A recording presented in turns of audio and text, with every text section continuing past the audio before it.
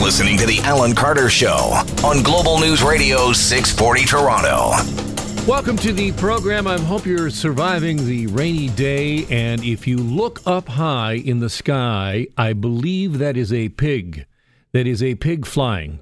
Because unbelievably, it looks like we have some kind of consensus now between all three layers of government about transit in this city. A surprising report dropped today by City Hall and John Tory saying they want to get behind this Ontario line idea. And in return for getting behind that, the province is going to drop its plan to upload subways. What all of it does this mean? Now, Tory says the city negotiated an agreement with the province for transit expansion that includes the city retaining ownership of the subway network. And the province had passed legislation in the spring that said, well, the subway upload, that's going to happen. It has authority to do that.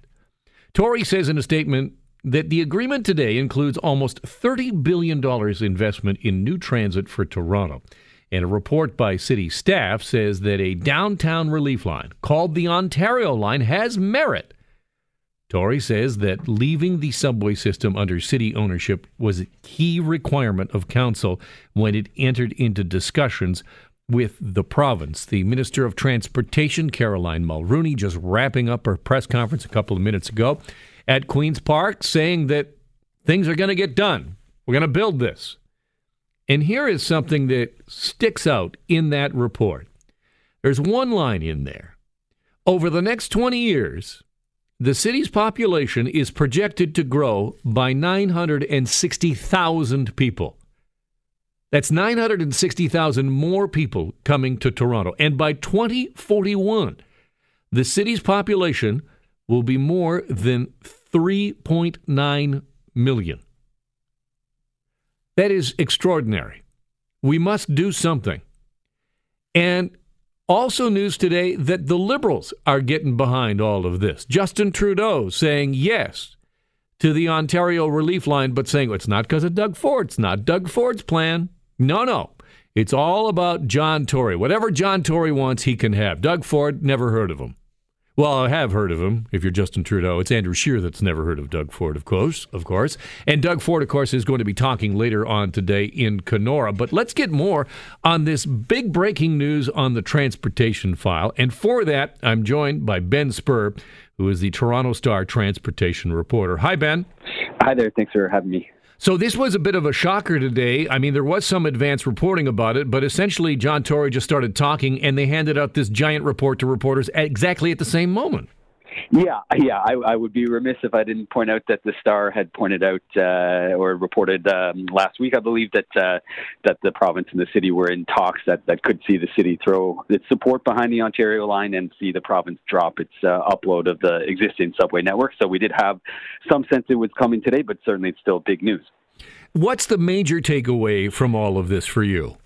Well, so I think, the fact that the province is now, we've confirmed that they're backing off the plan to take ownership of the existing TTC subway network. That was, I think, the most controversial aspect of what they had planned, which would have been a fundamental change to how, transit is owned and probably operated in Toronto. But then, of course, there's the other big part of this is that the mayor and city staff have signaled that the Ontario Line project is something that council should get behind, which is certainly news. And on top of that, actually, that we didn't really know, is basically what's happened is that as part of this deal, the province would pay for new projects that it wants to pursue in the Toronto area, and it would not ask the city of Toronto for capital contributions to build those projects. So instead, money that the city would have been asked to pay for things like the three-stop Scarborough subway extension for the Ontario Line, it can take that money and use it for other things like maintaining the existing system, which is in bad need of some repairs, or building other new transit projects like the waterfront LRT, which is something that the city has wanted for a long time. So that I think will be seen as proponents of this deal as a pretty big plus. Ben Spur, speaking with Ben Spur, the Toronto Star transportation reporter. And Ben, I think the big question for a lot of people is we seem to just go around and around and around on all these plans. What does this mean in terms of timing? Are we going to actually get subways and extensions any faster under this new plan? Yeah, I think that is the big question, and I think the answer, unfortunately, is we don't really know. The thing is, the relief line that the city had been planning was getting pretty close to getting ready to go, that it could have gone to procurement as early as next year. The Ontario line, a lot of experts I've spoken to say it kind of improves on the relief line plan in the sense that it's a much longer line. It would serve different areas of the city, including some areas of the city that are described as equity-seeking, right? So from lower-income neighborhoods that badly need transit. But it's really important to point out that the Ontario line is in the very, very early stages of planning. The provincial government only announced it in April, whereas the Relief Line subway had undergone some years of planning.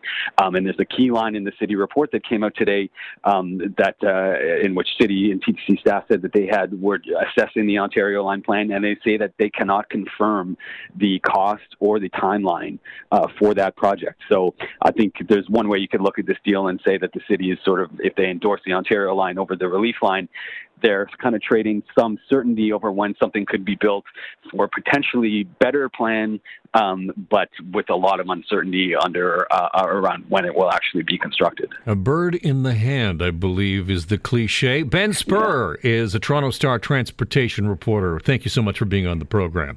Thank you very much. This is why we can't have nice things, because we can't seem to ever agree on anything and stick with it.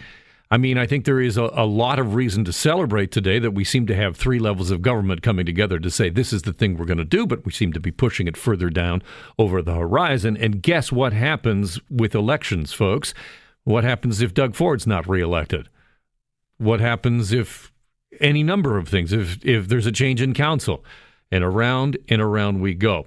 Let's get to the election campaign trail, shall we? The Liberals are showing resilience in crucial, tightly contested fights to win votes in the 905 suburbs. That's according to a new poll today by Leger.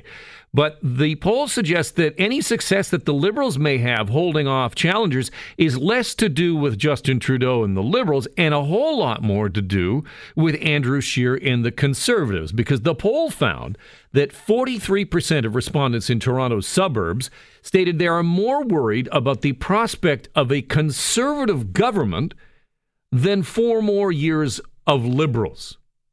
Meanwhile, Justin Trudeau saying the Conservatives are playing dirty.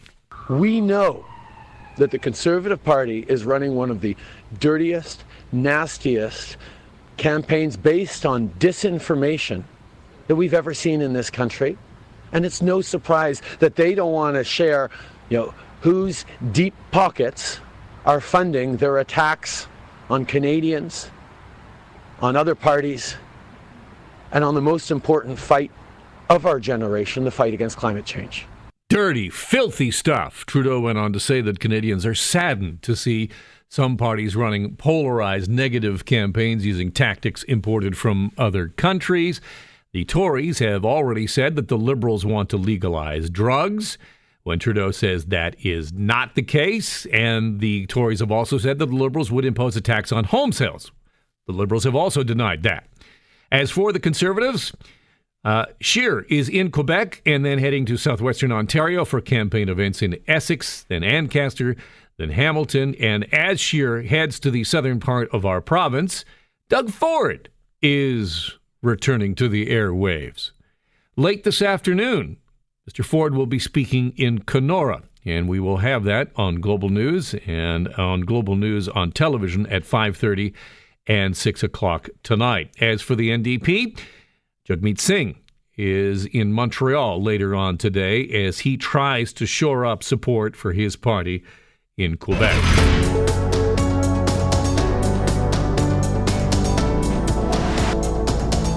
Thank you for spending some time this noon hour with us. Tomorrow marks an anniversary in this country. 1 year since Canada legalized recreational marijuana. And today is also the first day, tomorrow will be also the first day for the legalization and production and sale of cannabis derivatives, such as edibles, extracts, topicals. This THC buttercream just makes my skin so supple. But the thing is that even though it is legal tomorrow, that is really only the time that licensed producers can apply to make this stuff. So we have to go through some hoops yet, and we figure that probably edibles and extracts won't actually be on the shelves until mid-December. And it's going to depend on what province you're in as to when that shows up. It's generally believed that edibles will be on shelves legally in British Columbia and Quebec first, perhaps Alberta because they have a private system, and then you know about all of the problems that we have here in Ontario and getting our OCS stores rolled out. That is still frozen in time. We're still not getting those stores done. And so will those stores actually have edibles, or will we have to wait an extra 6 months like we had to wait to get brick and mortar stores in this province? It's a very slow process. But from Rolling Stone magazine, I take this, and I'm going to predict that this is going to happen here as we get closer to Halloween. A police department in Pennsylvania is now participating in the grand tradition of scaring the crap out of parents by issuing a warning about pranksters passing out edibles to kids. And this particular rumor appears to originate from the Jonestown Police Department in Jonestown, Pennsylvania. Last week, the department issued a safety warning, urging parents to exercise caution on Halloween, posting a photo of edibles packaged as nerd ropes. Nerd ropes. Quote, "We urge parents to be ever vigilant in checking their children's candy before allowing them to consume those treats. Drug-laced edibles are packaged like regular candy and may be hard to distinguish." That from a police department in Pennsylvania. And when Rolling Stone magazine asked the police department about it, they said there was actually no evidence whatsoever that the edibles were intended for distribution for trick-or-treaters. So expect that to come. There will be warnings in this part of the world as well about, ooh, pot's now legal. Edibles are now legal. Potheads be handing them out like candy. Here you go, little trick-or-treater. Enjoy a gummy. I mean, we get this every year, do we not, as parents? I mean, it's always been the scare. I mean, growing up, don't eat that apple. It's got a razor blade in it. Right? I think somebody probably secretly put some peanuts in there just for the anaphylactic kids. Meanwhile, American immigration lawyer Len Saunders now saying that Canadians wanting to cross the border are being asked very different marijuana questions than before cannabis was legal a year ago. The Canadian-born lawyer says U.S. border officials are no longer asking questions about recent use because marijuana is legal now. So there's no reason to deny you entry into the United States if you say, yeah, I hit a bong last night. Well, that's legal. Instead, what the lawyer says is that they're asking Canadians if they've ever smoked pot in the past. And that is keeping this lawyer busy. Here is Barry Ruff of Langley, British Columbia, who says he has been clean and sober for 2 decades, but he was recently denied entry into the United States because he told a border official he smoked pot 18 years ago. 4 hours later, I was escorted across the border after I was fingerprinted, frisked, pictures taken, and asked 1,000 questions, the same question every time. It was the most disrespectful thing I've ever been through in my life. That is Barry Ruff of Langley, British Columbia, saying that he was denied entry to the United States because he admitted to a border official that he had smoked marijuana 18 years ago. Now, I'm not one to counsel outright lying, but I am going to suggest to you, if you are heading south of the border and a border official asks you if you've ever smoked weed, you don't say, well, there was that one time in university. I mean, come on. You're willing to drive back across the border wearing 3 pairs of pants and scuffed up shoes that you bought because you don't want to pay the duty. You're not gonna, you're not gonna tell the truth about that. But I had a reefer 18 years ago. That you're gonna fess up to? I am gonna suggest maybe just keep that to yourself. Do as my father always instructed to us when we were crossing the border as kids. As we were driving up to the gate, he would turn angrily to all of us and say, "All of you, shut your mouths. I do the talking." I'm still terrified to cross the border because of that. Tonight, Global News is on the road. We're taking our final road show to Oshawa tonight as we take a look at some of the key ridings in the 905 that will help determine the way that this federal election goes. Here's your Oshawa Riding 101. Oshawa is the largest city in Durham Region. It consists of about 126,000 people. It is located on the shores of Lake Ontario. It's known as the automotive capital of Canada. Now it is hoping to diversify as a leader in education, tech, and health sciences. Oshawa suffered a blow when General Motors decided to shutter its flagship assembly facility by the end of this year, and that plant employs nearly 3,000 people. So the economy and affordability are top of mind for many people living there. The riding has been loyally conservative since 2004, voting in incumbent Colin Carey in 5 straight elections. The last few elections have been polarized, ending in a two-way split between the Conservatives and the NDP, with the Liberals only managing a distant third. Carey will be taking on NDP candidate Shailene Panyo, Afroza Hossein for the Liberals, and Green Party candidate Giovanna Ramsden. Now, here is one of the big issues in this riding. It's housing. And that's because, according to the Canadian Rental Housing Index, 22% of households in this riding are spending more than 50% of their income on rent and utilities. And that is higher than the provincial average. And for some groups, it's even higher. For example, 27% of Indigenous households, 29% of single mothers with children, and 30% of 15 to 29-year-old renters are actually spending more than half of what they make keeping a roof over their heads. With more on what to expect tonight in our roadshow in Oshawa, I am pleased to welcome Global Durham reporter Brittany Rosen to the program. Hi, Brittany. Hi, Alan. So what are people in the riding telling you about what's motivating them to get out and vote? Well, Alan, I think there's a lot of key issues here. People want to see some change. I think, way before I got here, we've been focusing on the negatives, the GM closure, and people don't want to focus on this anymore. We want to get through the bump in the road. So a lot of my reporting has been on what are we going to do to improve the city, revitalizing the city, rebranding the city. And so there's a lot of stuff to talk about there.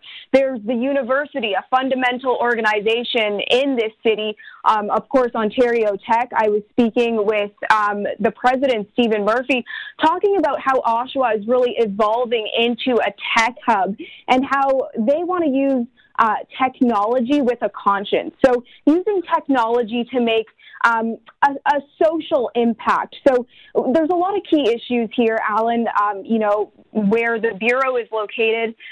This is in the south side of the city, and we see a lot of poverty here, and we do see the opioid epidemic quite visible here. So I think a big thing to watch out for this election is someone who is going to bring change to the city, someone who is going to help clean up the city, and someone who is going to provide more jobs, because that's obviously one of the biggest concerns here. We're speaking with Brittany Rosen, who is a reporter with Global Durham in advance of Global News' special election roadshow, which takes place tonight in Oshawa. And Oshawa is an interesting riding because in most ridings, especially in the 905 and around the southern Ontario, it's Liberal versus Conservative, but in this particular riding, it's Conservative versus NDP. Here's a listen to what people in Oshawa are saying about what's motivating them to vote. We don't need to be going into debt right now. Times are good right now. It's just keep it going without the debt. We've got 37 million people in the country right now, and there's 6% of that are living with disabilities. That's people from 3 to 21 in the school age that have any kind of disability that they're going to need a helping hand a little later on. That's 6.5 million people. If we don't get folks to first recognize that, you need to help out your fellow Canadian, just a lot of people that are going to be left in the gutter, and we can't afford that. I'd like to see more input into helping the people in the community. It's hard to watch because some of them are very young, like 15, 16-year-olds. Their parents have thrown them out, or they don't go got no place to call home. And I grew up and poor myself, but I know what it's like to struggle. So I don't like to see the struggling. It's expensive. It's really expensive. I used to own a house, and I sold when the market was really hot, and I thought I'd be able to get back in, but then I switched jobs and went to part-time. And I do make more than what I used to, but you can't get a mortgage on a part-time salary. Now that we're growing and expanding as a family, we need a bigger place, and it's just that much more stressful of, oh my gosh, are we going to be able to continue to afford, bigger places and living in this area? The environment and the economy definitely would be my number one concerns. It'd be nice if somebody definitely, would take action instead of just talking about the environment. A carbon tax does seem to be a step possibly in the right direction, but we need to do something. That is a selection of people in Oshawa talking about what are key issues for them, and we're speaking with Brittany Rosen, who is a Global Durham reporter. Final word to you, Brittany, especially on housing affordability. You think that is a prime motivator for many people? Absolutely, Alan. The cost of a one-bedroom apartment here is upwards of $1,400. Most people can't afford that. And so that is why we are seeing a lot of tent cities here, a lot of people out on the streets. And what do they turn to? They turn to drugs. And this is why we're seeing the opioid epidemic so visible here. So I believe all these things are linked together. This is definitely a cause for concern. And what you just played there, I agree with those people based on our reporting here, mine and my colleagues. This has definitely been a prevalent issue here in the city. Brittany, thank you so much for being on the program, and we'll see you tonight at 5:30 on Global News for our special election roadshow. We'll see you there. Thanks a lot, Alan. I hope you can join us tonight as we take a closer look at the issues affecting Oshawa and how that was going to play out in the greater context of the federal election.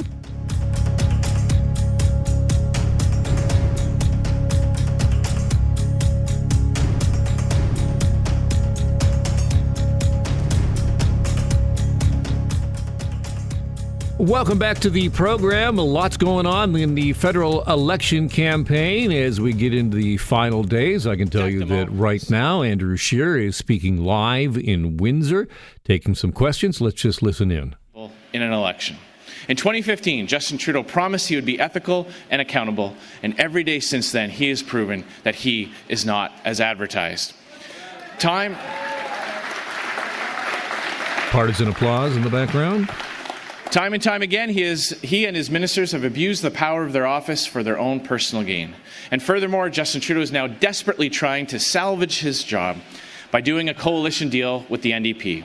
A coalition Canadians can't afford. Higher taxes, more deficits, fewer jobs, and less money in your pockets. The NDP fought side by side with Conservatives against Justin Trudeau's corruption in the SNC-Lavalin scandal, but now we see what they're really made of. When they found they had a shot at power by being the junior partner in the coalition Canadians can't afford, their principles went out the window. We now see that they are willing to prop up a corrupt Prime Minister, a Prime Minister who has lied, and a Prime Minister who so willingly deceived and broke the law, who simply cannot be entrusted with the duties and responsibilities of governing for Canada. All right, that is Andrew Scheer, who is speaking live in Windsor. I can tell you, as I look at the live feed, he is standing at an ice rink, and behind him, people are skating around. Every once in a while, a toddler falls on their butt. It's actually far more entertaining than anything that Andrew Scheer is saying. Moving on to the NDP, on his last day of campaigning in Quebec, NDP leader Jagmeet Singh says that people in that province have started to look beyond his turban and see someone to which they can relate. Singh says he believes he shares the same values as most Quebecers. I certainly believe things have changed throughout the campaign. I think as I've been able to talk about my values, it's gone beyond just the appearances. And people are like, you know what? He actually does share our values. And I'm proud of that because campaigns should matter. And it does matter. And I've seen the change. A big question about whether or not the NDP is going to be entirely wiped out in the province of Quebec because of the resurgence of the Bloc, and also Mr. Singh and the whole issue about him wearing a turban. And, of course, you recall that moment on the campaign trail when he was campaigning in Quebec and a man leaned in and told him that he should cut off his turban so that he would look more Canadian. As for Justin Trudeau, he is making a majority pitch to Quebec voters as he and, of course, the other two leaders campaign in the province. Andrew Scheer was there this morning. The Liberal leader telling reporters in Montreal that the surging Bloc only exists to fight with Ottawa. The Bloc exists to fight against a Quebec federal government that doesn't understand Quebec, and yet with our priorities every step of the way, we've demonstrated that we, as a team of Quebecers, are always there to stand up for Quebec values and indeed Canadian values. That is Justin Trudeau speaking. I want to talk about Tim Hortons now, if I can. And this is from David Milstead at the Globe and Mail, a remarkable piece of reporting where he has really dug into the financial compensation that has been awarded to the outgoing executive at RBI. Now, RBI is the Brazilian fund that owns Tim Hortons and has been in the news and has been criticized by many franchisees for squeezing pennies out of franchisees. And remember that Tim Hortons, when there was a proposal to raise the minimum wage, a number of them fought back against that. So Daniel Schwartz is now departed his executive role at RBI. It's not a retirement, really, because the man is only 38 years old. In addition to serving as co-chairman of the RBI board, he is now giving more attention to being a partner at 3G Capital. That's the private equity firm that formed RBI and ended up giving him that executive role. How much has he accumulated in 9 years of work from RBI? Try $250 million. $250 million in 9 years. A whopper of a payout for Mr. Schwartz, but a timbit of relative returns for investors. That, according to David Milstead in the Globe and Mail. Interesting there, especially when you're getting your double-double in the morning and you realize that the person behind the counter is making minimum wage. And at the top end, there's that kind of money being made.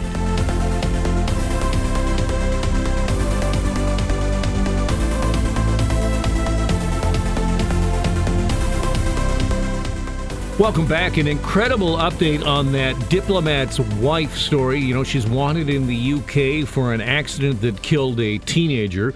Well, U.S. President Donald Trump has now met with the parents of that British teen who was killed in an August car crash involving an American diplomat's wife.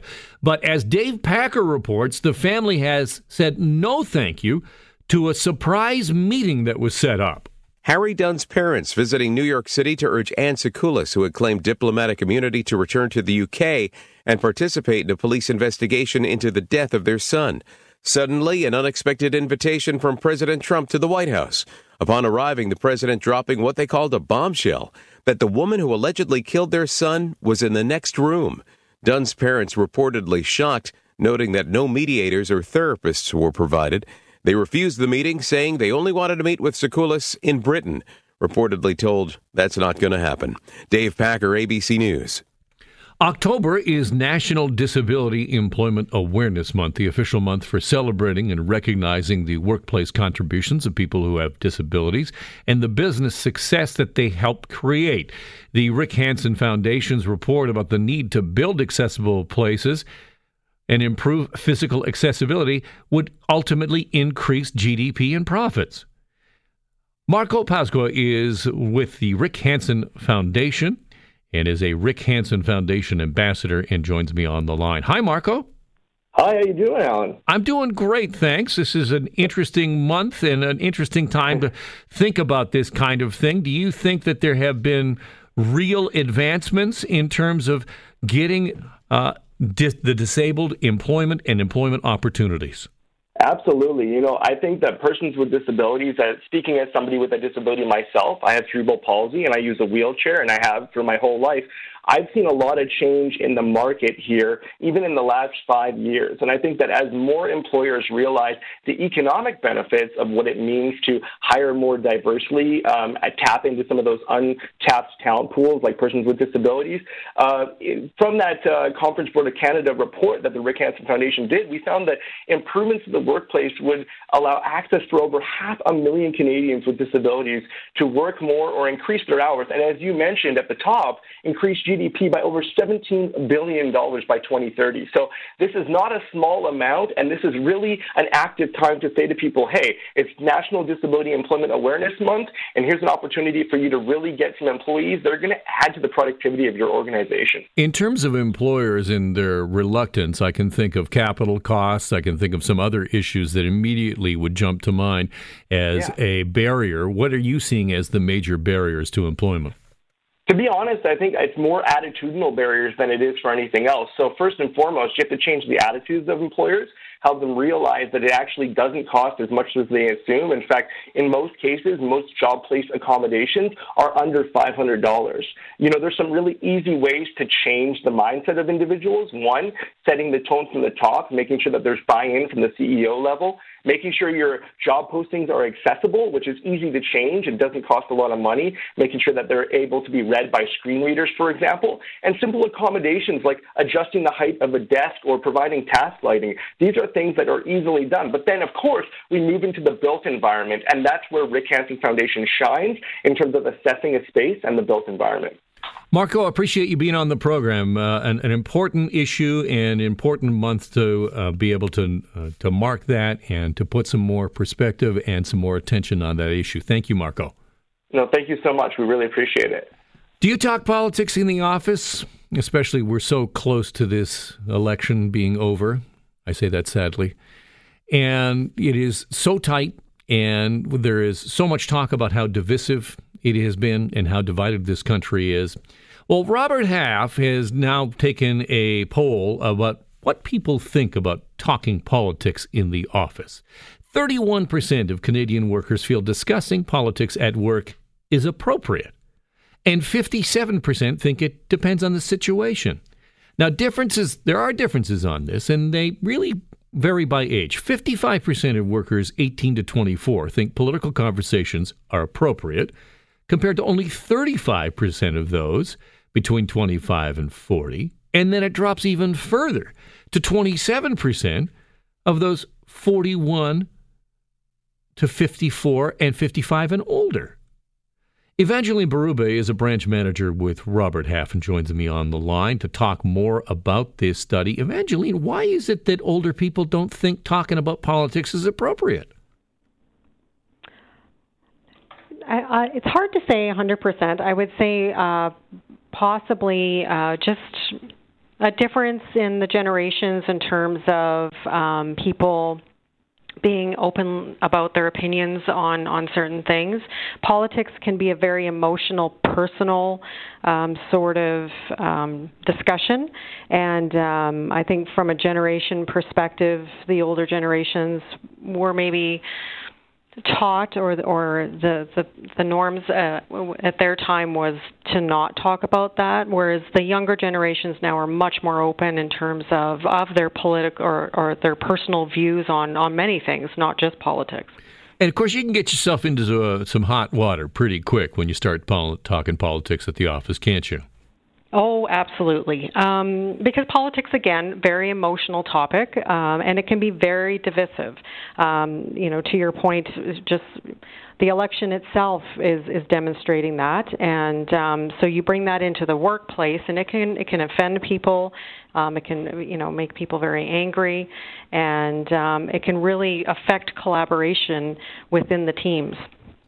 And so, what's your advice from your perspective? Do you say to the younger people, maybe just don't talk about it at all, or is it only just skate around what your particular belief is? I think the best advice is to not bring it up. in the office setting. If you do know coworkers on a more personal level, you may be more open to having a conversation with them. But even then, be very clear and careful and thoughtful about how you express your opinions, because if you offend them outside the office, that's still going to come back into the office. And also just try to keep things very neutral and not get into too many hot topics or specific, views on political parties or candidates. Some good advice there. Just laughing. It's like, hooray for everybody. I'm voting for them all. That's what I'm going to do. Evangeline Berube is branch manager for Robert Half. Appreciate you being on the program. Thanks so much. Oh, no problem. Thank you. We have just a couple of minutes, a couple of things I want to talk about. Did you hear about this? I love this. Union Station, for the first time ever this holiday season, Toronto's busiest transit hub is going to host its own free outdoor ice skating rink as part of its annual Union Holiday celebrations. Approximately half the size of an NHL ice rink, this new skating spot on Front Street will have the largest free outdoor rink in Toronto. And it's going to be completely free. And skate rentals included. Isn't that cool? Kind of a Rockefeller sort of square kind of a thing, but at Union Station. Interesting there. We got a couple more minutes to just do a little bit of Florida Mans. And I'm not going to give you the full story here. I'm only going to give you the headline. I've got a number of Florida Man's headlines. A Florida man who was found nude inside a plumbing business is facing charges after being accused of using a forklift and a hammer to wreak havoc before taking a shower. Next one. Authorities say a Florida man repeatedly called 911 to report that his roommate has stolen his marijuana. A deputy for the Pasco County Sheriff's Office posted to Twitter a response to the man's calls saying, "Stop calling."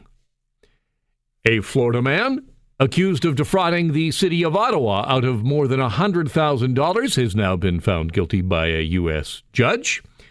And I like this one. A Florida man named Samuel L. Jackson, in parenthesis, not the actor, was arrested on DUI charges and corruption by threat against a public servant in Palm Bay. Not the actor.